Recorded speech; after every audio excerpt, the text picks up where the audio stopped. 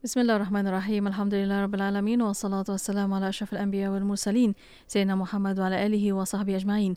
Assalamualaikum warahmatullahi taala wabarakatuh. Kepada para pendengar yang masih setia bersama kami di Radio Institut Kefahaman Islam Malaysia Radio IKIM. Alhamdulillah untuk waktu ini masih bersama Destinasi IKIM bersama saya Mona Jasman dan juga Syafiq Saleh. Ya, syukur. Alhamdulillah. Selamat petang kepada anda. Kita teruskan lagi kuliah kita di hari ini untuk membawakan rancangan Fas'aluna yang bermaksud tanyalah kami. Kita juga sedang bersiaran langsung di Facebook IKIM FM dan juga di YouTube IKIM Media. Jom ramai-ramai kita menang kan. Boleh sama-sama like, komen dan juga share. Ya, betul itu. Dan untuk rancangan Fas'aluna tanyalah kami, kita mengalukan kehadiran Alhamdulillah di Konti IKIM yang berusaha Dr. Muhammad Farid Muhammad Syahran, Fellow Utama Merangkap Pengarah Pusat Kajian Syariah, Undang-Undang dan Politik Institut Kefahaman Islam Malaysia. Assalamualaikum Doktor. Assalamualaikum warahmatullahi wabarakatuh. Alhamdulillah. Khabar Doktor, kaifahaluka? Alhamdulillah, bikhair, ana bikhair. Syukur datang lagi Doktor. Ya, dan nak teruskan lagi perkongsian di petang ini kan. Kalau datang Konti IKIM ni kena ambil masa sekejap sebab naik tangga katanya. Tangga tinggi ya. Exercise kan, insya-Allah. Terima kasih Doktor. Dan kita teruskan lagi Doktor sebenarnya dengan tajuk yang sangat menarik apabila kita bincangkan pada minggu lepas, iaitu menghayati Al-Quran dalam kehidupan. Dan minggu ni kita teruskan lagi di bahagian yang kedua. Ya, betul itu. Dan untuk waktu ini sebagai mukadimah Doktor, kita nak sambung kembali. Kita nak tahu bagaimana kita boleh lebih mengenal Al-Quran Al-Karim ini Doktor. Silakan Doktor. Ya, terima kasih Maulana Syafiq. Saya Bismillahirrahmanirrahim. Alhamdulillahirabbil alamin. Wassalatu wassalamu ala Rasulillah wa ala alihi wa sahbihi ajma'in. Rabbi shrah li sadri wa yassir li amri wahlul 'uqdatam min lisani yafqahu qawli. Subhanaka la ilma lana illa ma 'allamtana innaka antal alimul hakim. Wala haula wala quwwata illa billahil aliyil azim. Alhamdulillah, kita bersyukur kepada Allah Subhanahu wa taala dengan sebenar-benar kesyukuran dan setinggi-tinggi kesyukuran atas segala limpah rahmat, nikmat, kemudahan, kesenangan yang kita dapat dari Allah Subhanahu wa taala setiap saat tanpa henti. Dan kita mendapat pelbagai bentuk nikmat, dan nikmat yang tertinggi itulah nikmat untuk kita mengenal Allah Ta'ala, kita tunduk kepadanya dan kita beriman bersungguh-sungguh kepada Allah Subhanahu Wa Ta'ala. Dan cara kita untuk beriman kepada Allah Subhanahu Wa Ta'ala itu tidak lain adalah harus melalui ilmu. Dan sebab itu dalam perbincangan, perbahasan kita dalam rancangan-rancangan di IKIM ini, kita sering mengetengahkan hal-hal keilmuan. Maulana Syafiq, kadang-kadang dia orang kata radio IKIM ni berat sikit. Memang berat sebab kita nak memberikan ilmu juga kan. Di samping kita memberi hiburan, kita juga nak memberikan pengisian. Dan mungkin itu antara keunikan radio IKIM ini. Kita sering memberikan pengisian-pengisian yang bermakna kepada pendengar-pendengar kita. Dan dalam Fas'aluna ini pun kita cubalah untuk mencapai matlamat tersebut dengan kita berbincang berbagai tajuk. Dan tajuk kita hari ini menyambung apa yang kita telah bicarakan pada minggu yang lalu berkaitan dengan Al-Quran itu, bagaimana untuk kita jadikannya sebagai satu hakikat yang dekat dengan kita, yang kita hidup dengannya. Kerana kita takut, Maulana Syafiq, kita takut kita ini disebabkan kita tidak mengenal Al-Quran, maka kita rasa kerugian yang amat besar nanti bila bertemu Allah Subhanahu Wa Taala. Kerana kita ada sesuatu yang amat berharga tetapi kita tidak menghargainya. Sebab apa kita tak menghargainya? Kerana kita tidak kenal apa itu Al-Quran. Pastinya dari segi luarannya kita nampak Al-Quran itu hanya sebuah kitab, sebuah buku. Dan mungkin dari segi tebalnya pun Maulana Syafiq ada lagi buku-buku yang lebih tebal daripada Al-Quran kan, yang lebih cantik lagi kadang-kadang cetakannya dan juga buatannya. Tetapi tetap Al-Quran itu merupakan sesuatu yang di luar, jauh mengatasi apa-apa sahaja kitab dan buku yang ada, yang tertulis. Kerana Al-Quran itu pada ta'arifnya ia merupakan kalamullah. Kalamullah ya. Kalau kita boleh baca balik dia punya ta'arif yang biasa diberikan oleh para ulama kita tentang Al-Quran, dia kata Quran itu adalah kalamullah munazzal ala nabiyhi Muhammad, al-mu'jiz bilafzihi, al-muta'abbad bitilawatihi, al-maktub fil masahif, al-manqul bitawatur. Itu maksudnya. Syafiq dia faham lah tu sebab dia bahasa Arab dia level tinggi kan. Saya kena channel balik. Rujuk balik. Jadi takrif itu mengatakan bahawa Quran itu pertamanya dia kalamullah. Dia merupakan kata-kata. Tapi bukan kata-kata biasa. Dia merupakan kata-kata yang datang dari Tuhan, dari Allah Ta'ala sendiri. Dan kita setiap hari banyak mendengar kalam, Maulana Syafiq. Tetapi kalam-kalam itu sudah pasti tidak sama dengan kalam yang turun dari Allah Ta'ala sendiri. Betul. Dan sebab itu kalam itu dia bukan turun dekat mana-mana tanpa orang tahu kan, tiba-tiba je datang ataupun dijumpai di mana-mana, tetapi dia al-munazzal ala nabiyhi. Dia turun pada seorang yang betul-betul berwibawa, yang bernama Muhammad sallallahu alaihi wasallam. Bukan sekadar diiktiraf oleh orang Islam, tetapi juga orang yang musyrik, kafir, jahiliyah pada zaman Nabi itu pun mereka mengiktiraf Nabi itu sebagai Al-Amin kan. Itu kita tak perlu ceritalah, banyak bukti-bukti yang menunjukkan Nabi itu Al-Amin.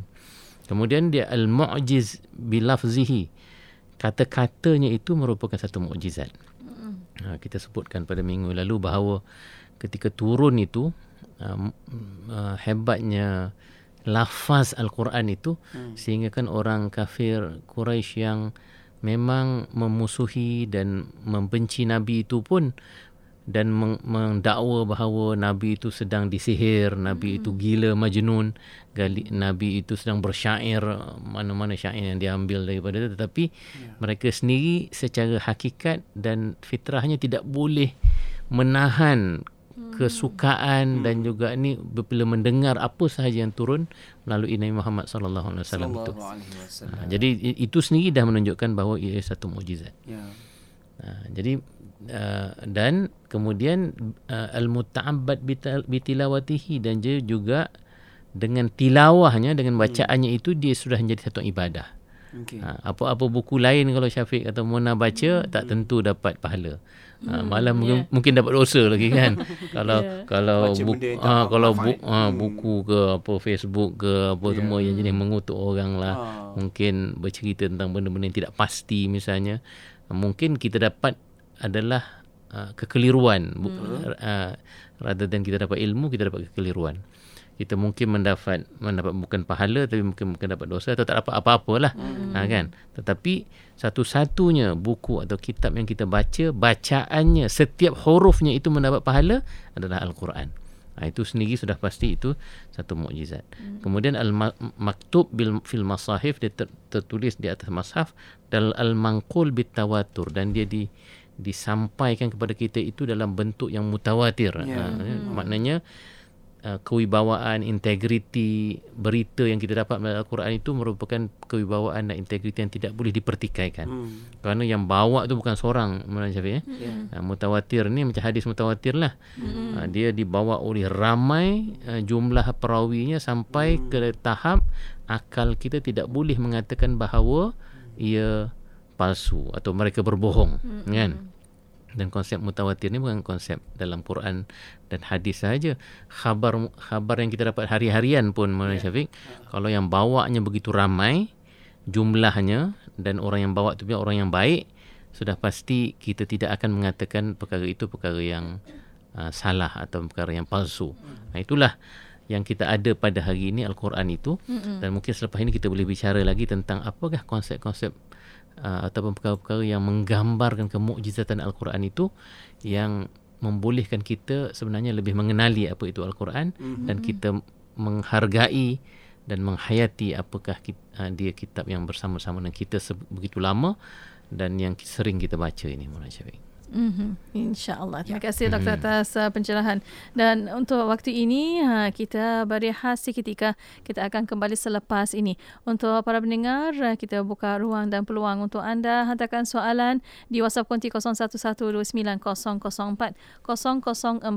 dan juga boleh tinggalkan soalan anda di FB Live IKIM FM, di YouTube IKIM Media. Berehat seketika, kembali selepas ini. Terus setia bersama kami hanya di Destinasi IKIM. Negeri Sembilan 102.7.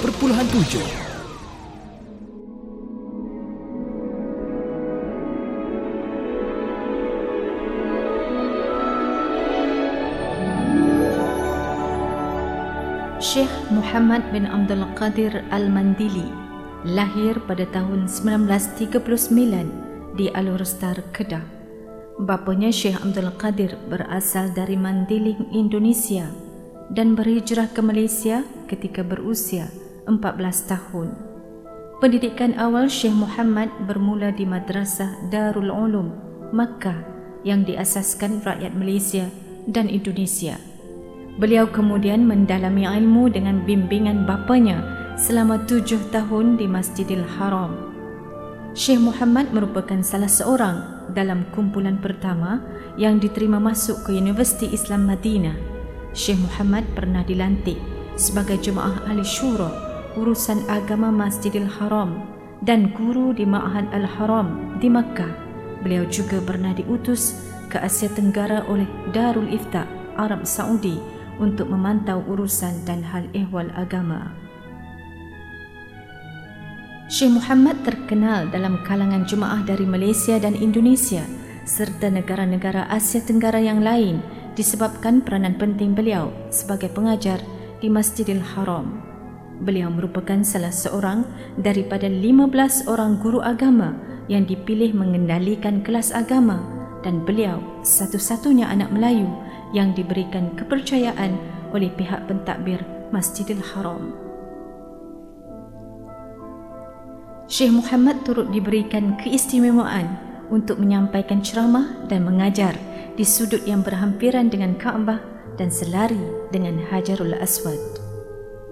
Syekh Muhammad, ulama kebanggaan ummah dan dunia Melayu, meninggal dunia pada 31 Julai 2012 pada usia 73 tahun.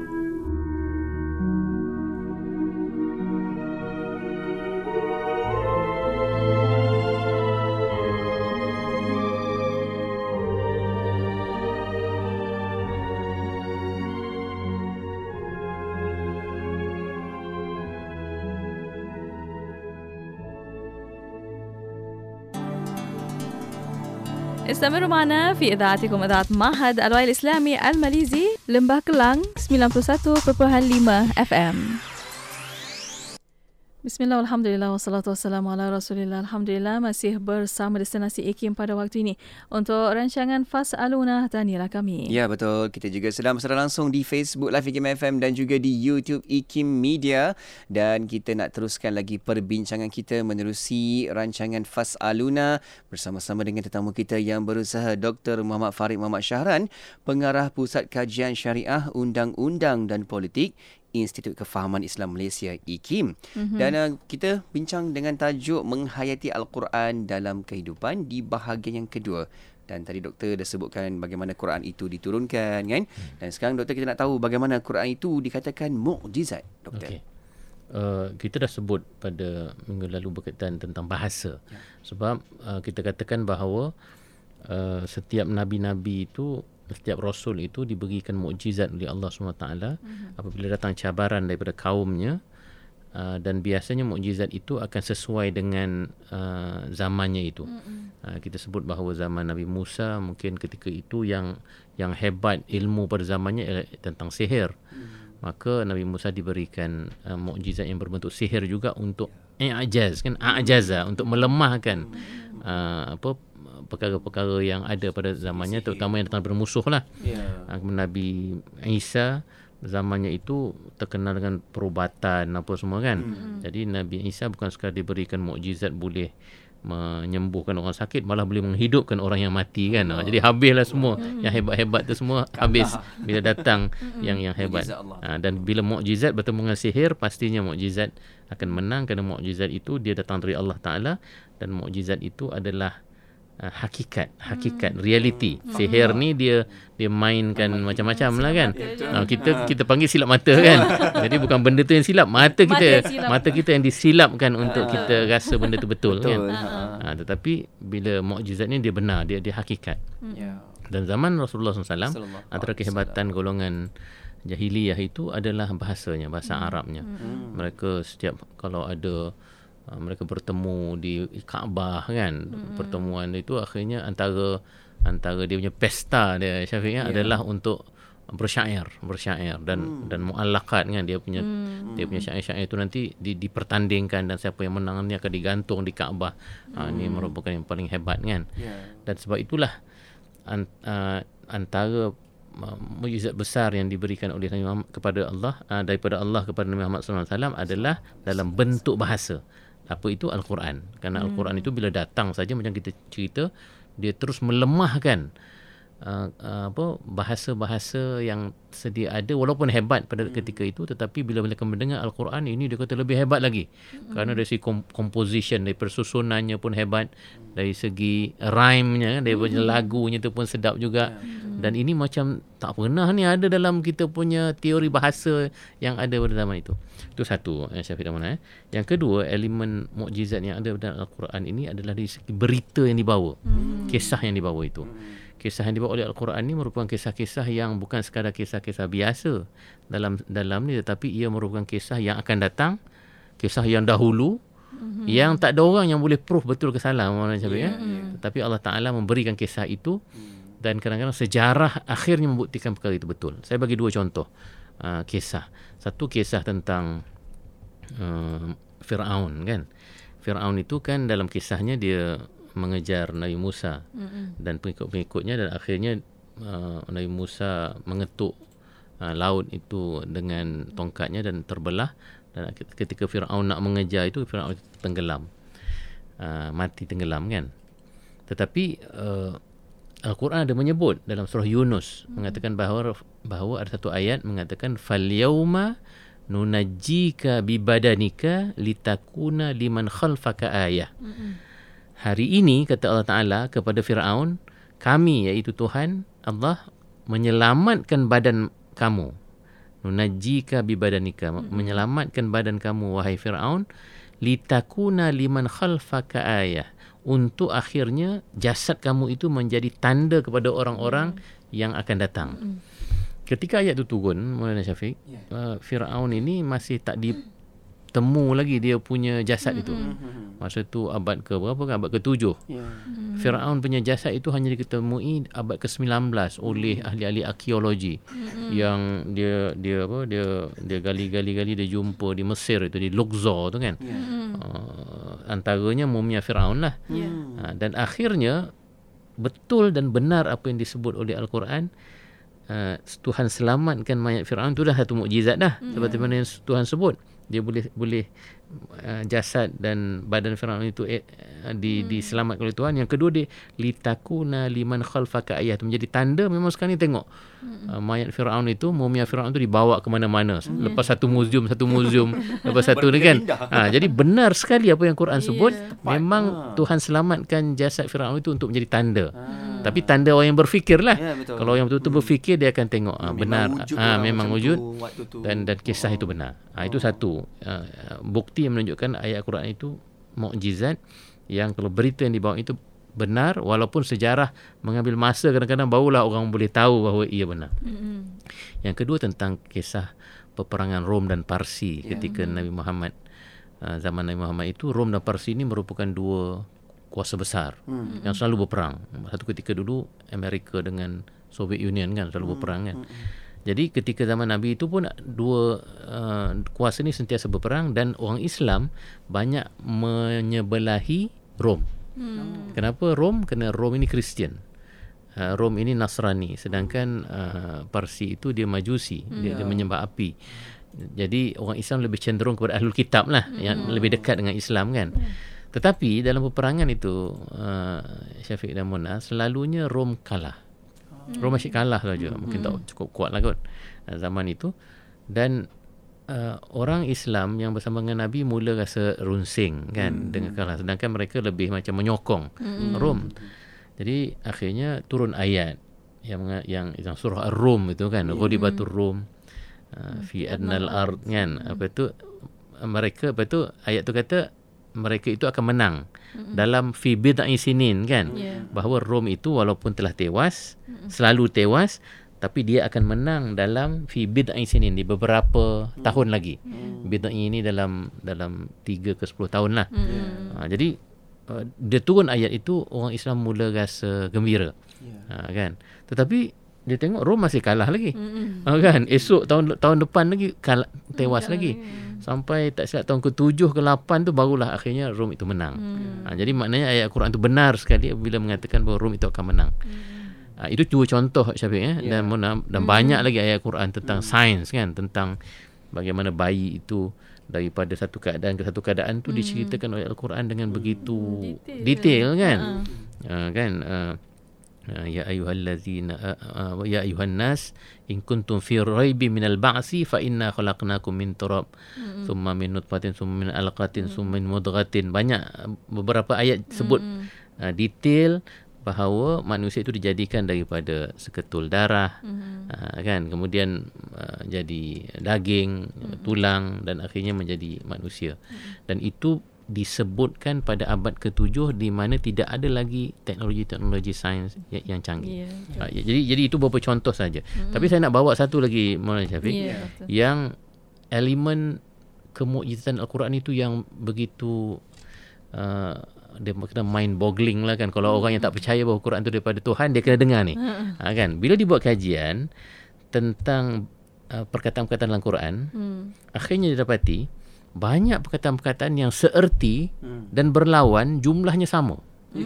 Contoh, perkataan al-hayat dengan al-maut. Al-hayah ini hidup, maut itu mati, disebut sebanyak 145 kali, sama. Ini itu sendiri telah membuktikan itu bukan tulisan manusia. Kan, kalau Syafiq buat satu novel, saya kata okey, Syafiq tulis perkataan cinta dengan benci, itu mesti sama jumlah dia. Kan, 10 dengan 10. Oh, Syafiq nak tulis tu, macam mana aku nak buat cerita ni, kan. Jenuh. Tapi ini bukan satu. Perkataan al-har wal bard.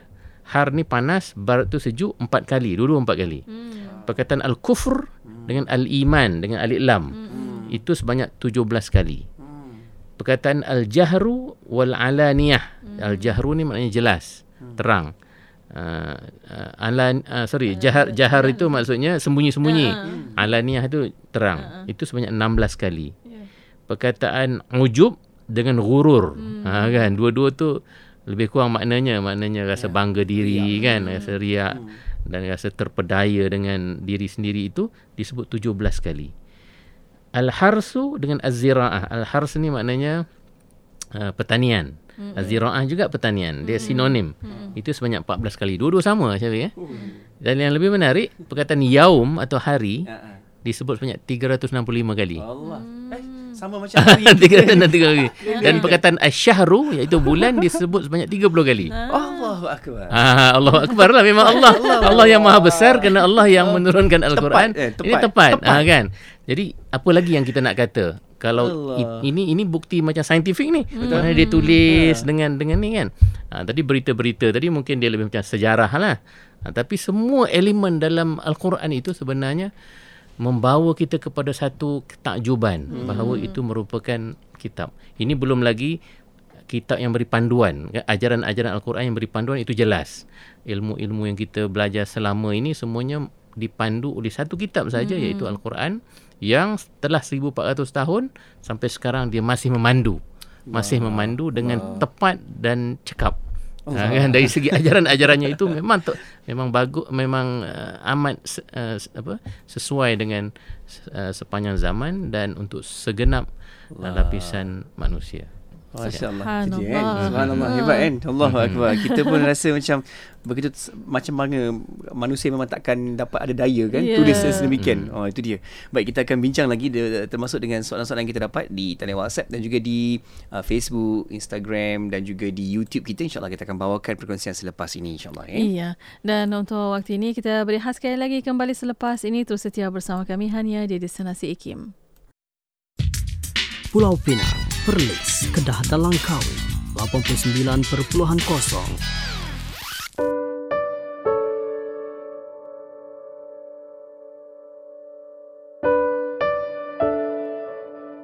kita pohon ke hadirat Allah. Ya Allah, pimpinlah hati, pimpinlah lidah, pimpinlah telinga, pimpinlah rasa kami, pimpinlah pandangan kami sehingga kami dapat bercakap, memahami, bertepatan dengan apa yang Engkau inginkan, ya Allah. Kerana kita sebagai seorang hamba, kita beribadah bukan kerana apa yang kita suka. Kita buat ialah apa yang Allah suka.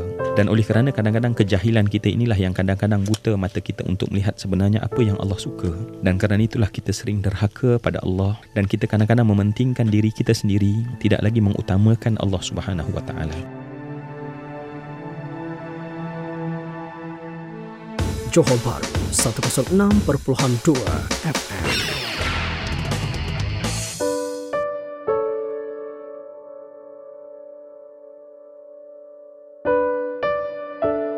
Kalau kita nak menjadi orang yang mempunyai wawasan untuk berjaya di dunia dan di akhirat, kita perlu mengenal Allah. Dan satu cara untuk mengenal Allah ialah dengan mengenal diri kita. Dan satu cara nak mengenal diri kita ialah dengan melihat kepada proses kejadian manusia itu sendiri. Yang mana hari ini dengan ilmu sains yang ada, dengan teknologi yang ada, kita boleh bukan setakat baca, tetapi kita boleh melihat visual-visual, baik dalam bentuk gambar ataupun dalam bentuk video.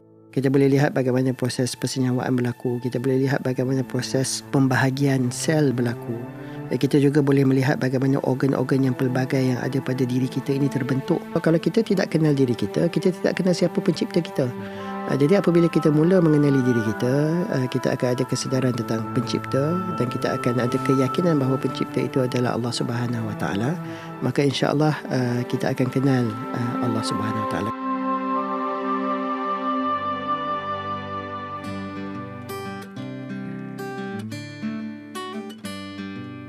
Sekarang lihat hati.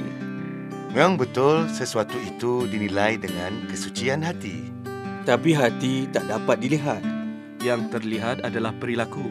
Jadi, sucikan hati, indahkan peribadi. Daripada kami, Nausihat.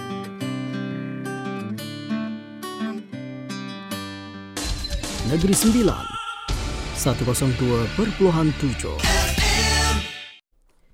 Inspirasi Inforia Islami hanya di Radio Institut Kefahaman Islam Malaysia. Terima kasih kepada anda yang masih setia bersama kami. Untuk waktu ini masih bersama Destinasi IKIM untuk rancangan Fas'aluna, Tanyalah Kami. Ya, betul. Kita sedang mendengarkan perkongsian oleh Yang Berusaha Dr. Muhammad Farid Muhammad Syahran, Pengarah Pusat Kajian Syariah, Undang-Undang dan Politik Pusat Syarak Institut Kefahaman Islam Malaysia IKIM. Kita bincang dengan tajuk Menghayati Al-Quran dalam Kehidupan di bahagian yang kedua. Iya, dan masih di FB Live IKIM FM, di YouTube IKIM Media. Soalan pertanyaan boleh hantarkan melalui WhatsApp konti 01129 004 004. Ya. Dan untuk waktu ini kita masih bersama Dr. Farid, dan kita nak tahu juga Doktor bagaimana cara yang terbaik untuk kita bermuamalah dan beradab dengan Al-Quran ini. Okey. Kita itu sebab kita kena kenal dulu. Orang kata tak kenal maka tak cinta, kan. Maksudnya kalau kita tahu tadi bahawa ini merupakan kalam Allah, itu sendiri sudah meletakkan maklumat ataupun ilmu yang kita ada tentang Al-Quran itu jauh begitu tinggi dan harus kita hormati. Dan sebab itu dalam Islam kita dah diajar dah untuk kita beradab dengan Al-Quran. Kita secara fizikal pun kalau kita nak pegangnya kita kena berwudu. Kalau kita nak bacanya kita kena letak di tempat yang lebih tinggi daripada kita, kan. Kita sebab tu ada rihal tu, kan, ada rihal. Kalau nak membacanya juga kita kena membaca dalam keadaan kita bersedia, ya. Ada kisah Imam Malik rahimahullah. Beliau bukan baca Quran, dia baca hadis saja. Nak menyampaikan hadis itu Imam Malik akan pergi mandi dulu. Ada seorang datang jumpa dia, kata aku nak mendengar hadis dari kamu wahai Imam Malik. Dia kata tunggu. Dia kata orang tu tunggu, dia pergi mandi, dia kena pakai wangi-wangian, dia pakai baju dia dalam riwayat tu dia sisir janggut dulu, kan. Kemas. Syafiq janggut tak cukup panjang. Nak disisir, nak di apa? Saya pun samalah. Nak dia apa, kan? Tapi rambut lah, kan, ataupun pakai dengan baiklah. Kenapa? Kerana bila orang tanya kenapa engkau begini bersedia sangat sekadar untuk sampaikan satu hadis saja, dia kata aku nak menghormati kalam Rasulullah sallallahu alaihi wasallam. Kata-kata Rasulullah. Itu kata kalam Rasulullah begitu sekali. Ini kalamullah ni. Yang kita nak baca Quran ini adalah kalamullah yang lebih tinggi lagi. Jadi sepatutnya kita kena lebih beradab dan bersedia lagi. Kemudian satu poin penting Malaysia kita ni kadang-kadang bila kita ada masalah kita sering nak pergi jumpa orang nak dengar nasihat kan. Kita jumpa kaunselor lah, kita jumpa kawan kita yang kita orang rapat lah, kita panggil call kakak kita lah, nenek kita lah, mungkin mak kita nak komplain kan. Sebab apa? Bila kita nak mendengar dia punya nasihat dan motivasi tu kita akan rasa lega, kita akan rasa sejahtera balik hati kita apa semua kan. Sebab kita suka mendengar kata-kata yang indah dan menyenangkan dari orang-orang yang selalunya lebih tinggi daripada kita lah. Mak kita ke apa semua kan yang boleh menasihatkan kita. Tetapi kita lupa sebenarnya kita juga boleh mendapat nasihat daripada Allah Ta'ala. Ini bukan manusia, ini merupakan pencipta kita dan Tuhan kita yang Maha Esa. Dan kita boleh berdialog dengan Allah. Ini bahasa kita lah, berdialog. Maksudnya kita boleh nak mendapatkan sesuatu, nak bertanya. Bertanya tu kan kita selalu diminta untuk berdoa dengan Allah Ta'ala kan. Dan nasihatnya datang daripada Al-Quran kan. Kita ni Syafiq Amuna biasanya kalau orang tu lebih tinggi daripada kita kedudukannya apa semua, kita lebih banyak mendengar daripada bercakap kan. Jangankan kawan-kawan kan, jangankan yang tinggi-tinggi yang mak ayah kita, kawan kita, kakak kita, kaunselor kita pun bila kita tahu, khususnya kita tahu ilmunya lebih tinggi daripada kita dan pengalamannya lebih banyak, kita akan lebih banyak mendengar. Dengan Allah pun begitu juga kan. Kita dah tanya dah, kita sampaikan dah hajat dan persoalan kita dalam doa-doa kita. Sekarang kita nak mendengar daripada Allah Ta'ala. Itulah dia kalamullah Al-Quran yang kita baca. Setiap ayat itu merupakan ayat yang memotivasikan kita. Tapi kena baca dengan begitu bersedia lah. Kan? InsyaAllah kalau kita bersedia dalam kita membaca itu, kita akan mendapat manfaat dan jawapan terhadap banyak perkara-perkara dalam kehidupan kita. Dan ini merupakan seperti kita sebut tadi, dia al-mu'jiz bilafzihi. Maknanya lafaz-lafaz Al-Quran itu semuanya sebenarnya satu mukjizat kepada kita. Dengan syarat kita ikhlas, kita benar-benar niat dengan baik ketika kita membaca Al-Quran. Kan hebat kan kalau siapa yang berdamping dengan Al-Quran ini, sentiasa Allah peliharanya. Bukan kata nanti dekat akhirat, dunia ni pun Allah jaga baik-baik, insya-Allah. Kita sama-sama usaha untuk terus kita eratkan diri kita dengan Al-Quran. Masya-Allah, saya baru juga pandang WhatsApp kita mana semakin update dan terkini kita dapat soalan-soalan. Dan ada sahabat kita Encik Zam di Termeluh bertanya, doktor. Doktor, saya insya-Allah boleh baca Quran 1 juzuk sehari. Tahniah. Alhamdulillah. Tapi bila baca dengan terjemahan, saya tak sempat baca 1 juzuk. Okey. Mana lebih afdal? Baca tanpa terjemahan atau baca dengan terjemahan?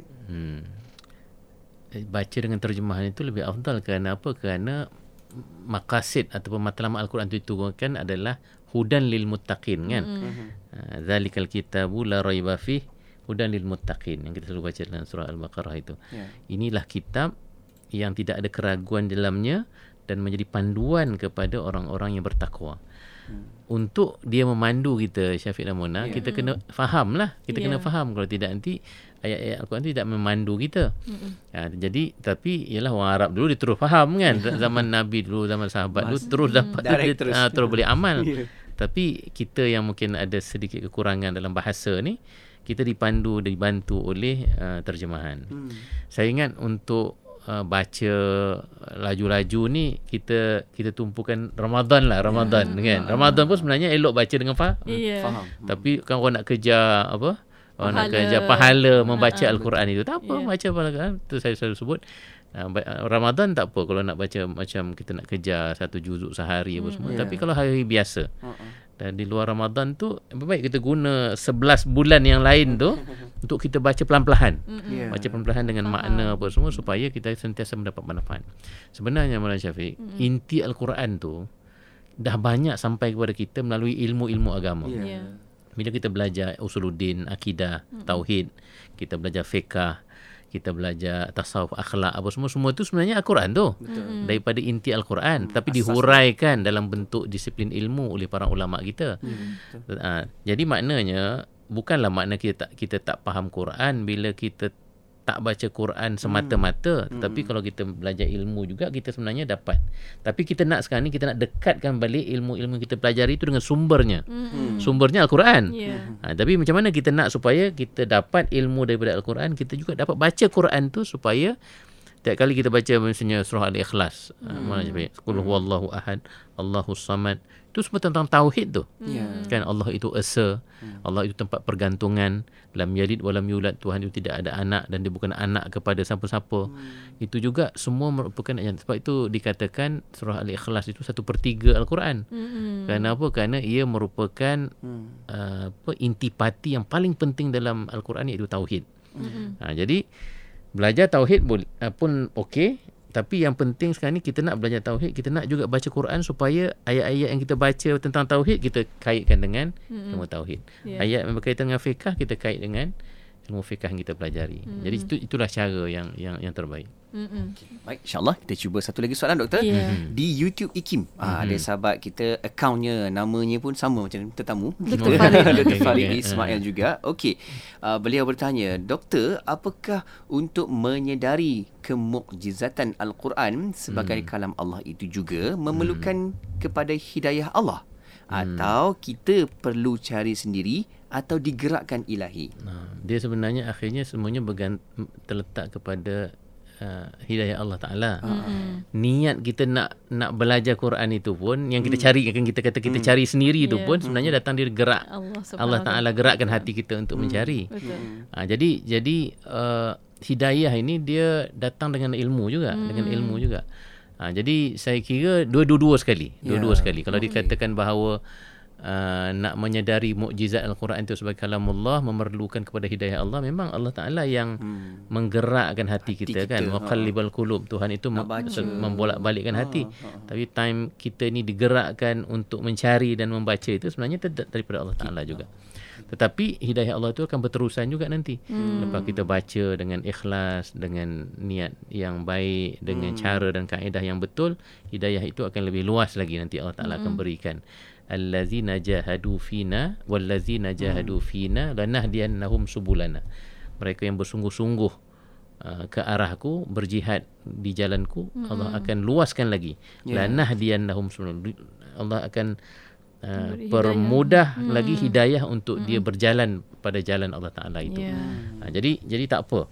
Kalau kita rasa masih kuatkan keazaman dan niat kita untuk membaca Al-Quran, insya-Allah dalam kita berusaha itu nanti akan terbuka lagi banyak pintu-pintu hidayah dari Allah Ta'ala dalam bentuk ilmu, dalam bentuk kesedaran, dalam bentuk rasa taubat dan lain-lain. Itu akan datang bersama-sama dengan usaha kita untuk bersama-sama Al-Quran dalam pelbagai cara yang kita sebutkan tadi.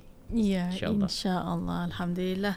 Itulah yang kita boleh dapatkan untuk petang ini bersama rancangan Fas'aluna. Dan Doktor tinggal sedikit masa lagi untuk kesimpulan dan kata-kata akhir. Sedikit masa dan hari yang akhir untuk tahun ini lah. Untuk musim ni. Untuk tahun musim ini lah. InsyaAllah musim lain tu ceritanya lain lah. Jadi insyaAllah, alhamdulillah hari ini kita cuba melengkapkan perbahasan kita pada minggu lalu berkaitan dengan bagaimana menjadikan Al-Quran itu sebagai satu yang hakikat yang hidup dalam diri kita.